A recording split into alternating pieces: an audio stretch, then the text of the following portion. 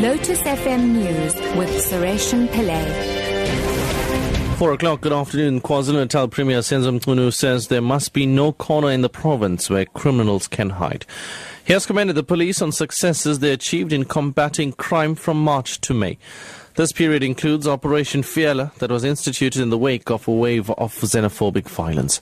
At a briefing in Pietermaritzburg, Provincial Police Commissioner Mamwenya Ngobeni announced that 45,000 people have been arrested for serious crimes, while more than 1,000 firearms were recovered. Unu says law enforcement should be stepped up further. Now, we can't allow a situation where the province must be turned into a turf for criminals from anywhere who can just do as they please. And therefore, we are going to be fully behind the police and urge and encourage them to up the stakes. Freedom Front Plus MP Anton de Waal Alberts says it's immoral for executives at Eskom to receive bonuses when the company's finances are in dire straits due to the company not being run efficiently. He was speaking at NERSA public hearings to consider a 24% hike in electricity tariffs in Johannesburg. Murafa Tabane reports. Advocate de Waal Alberts says government and Eskom should fix the mess at the power utility and maintains the public should not be asked to pay for it. Today, Speaker after Speaker pleaded with NERSA not to grant Eskom the tariff increase it applied for. Meanwhile, the regulator is expected to announce its decision on the matter on the 29th of this month. Women in formal employment are paid less despite government's Employment Equity Act and gender equality legislation. Employers also deliberately hire women because they are allegedly prepared to accept lesser salaries. This emerged at the Durban Chamber of Commerce and Industry Symposium. Cindy Norcott, a human resources specialist, says the earnings of women have been on the decline.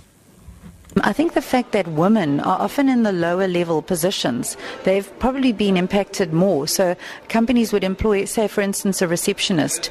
20 years ago, a receptionist was earning 2,500 or 3,000 rand. Now, 20 years later, people are earning maybe 3,000, 3,500, 4,000 rand. Some companies are offering as low as that. If you consider the rate of inflation, this has made women essentially a lot poorer. You also find that some women are taking lower salaries because it's what they can get. And finally, the government in Sindh province in Pakistan has declared a holiday in Karachi where more than 700 people have died in a heatwave. It wants people to stay at home and cool off. The hot weather has coincided with the fasting month of Ramadan. Clerics have urged the poor and manual labourers who work outdoors not to fast. The BBC's Shahzeb Jilani reports. More people have died from heat exhaustion in Karachi hospitals on Wednesday. Doctors say they've been overwhelmed by the scale of the crisis, now in its 5th day. The situation was made worse by prolonged power cuts and chronic water shortages. The worst hit have been elderly people from low-income families. The provincial government in Sindh province and the federal government in Islamabad have blamed each other for the crisis. Top story at 4 o'clock. KwaZulu-Natal Premier Senzo Mchunu says there must be no corner in the province where criminals can hide. I'm Sureshan Pillay, back at 4:30.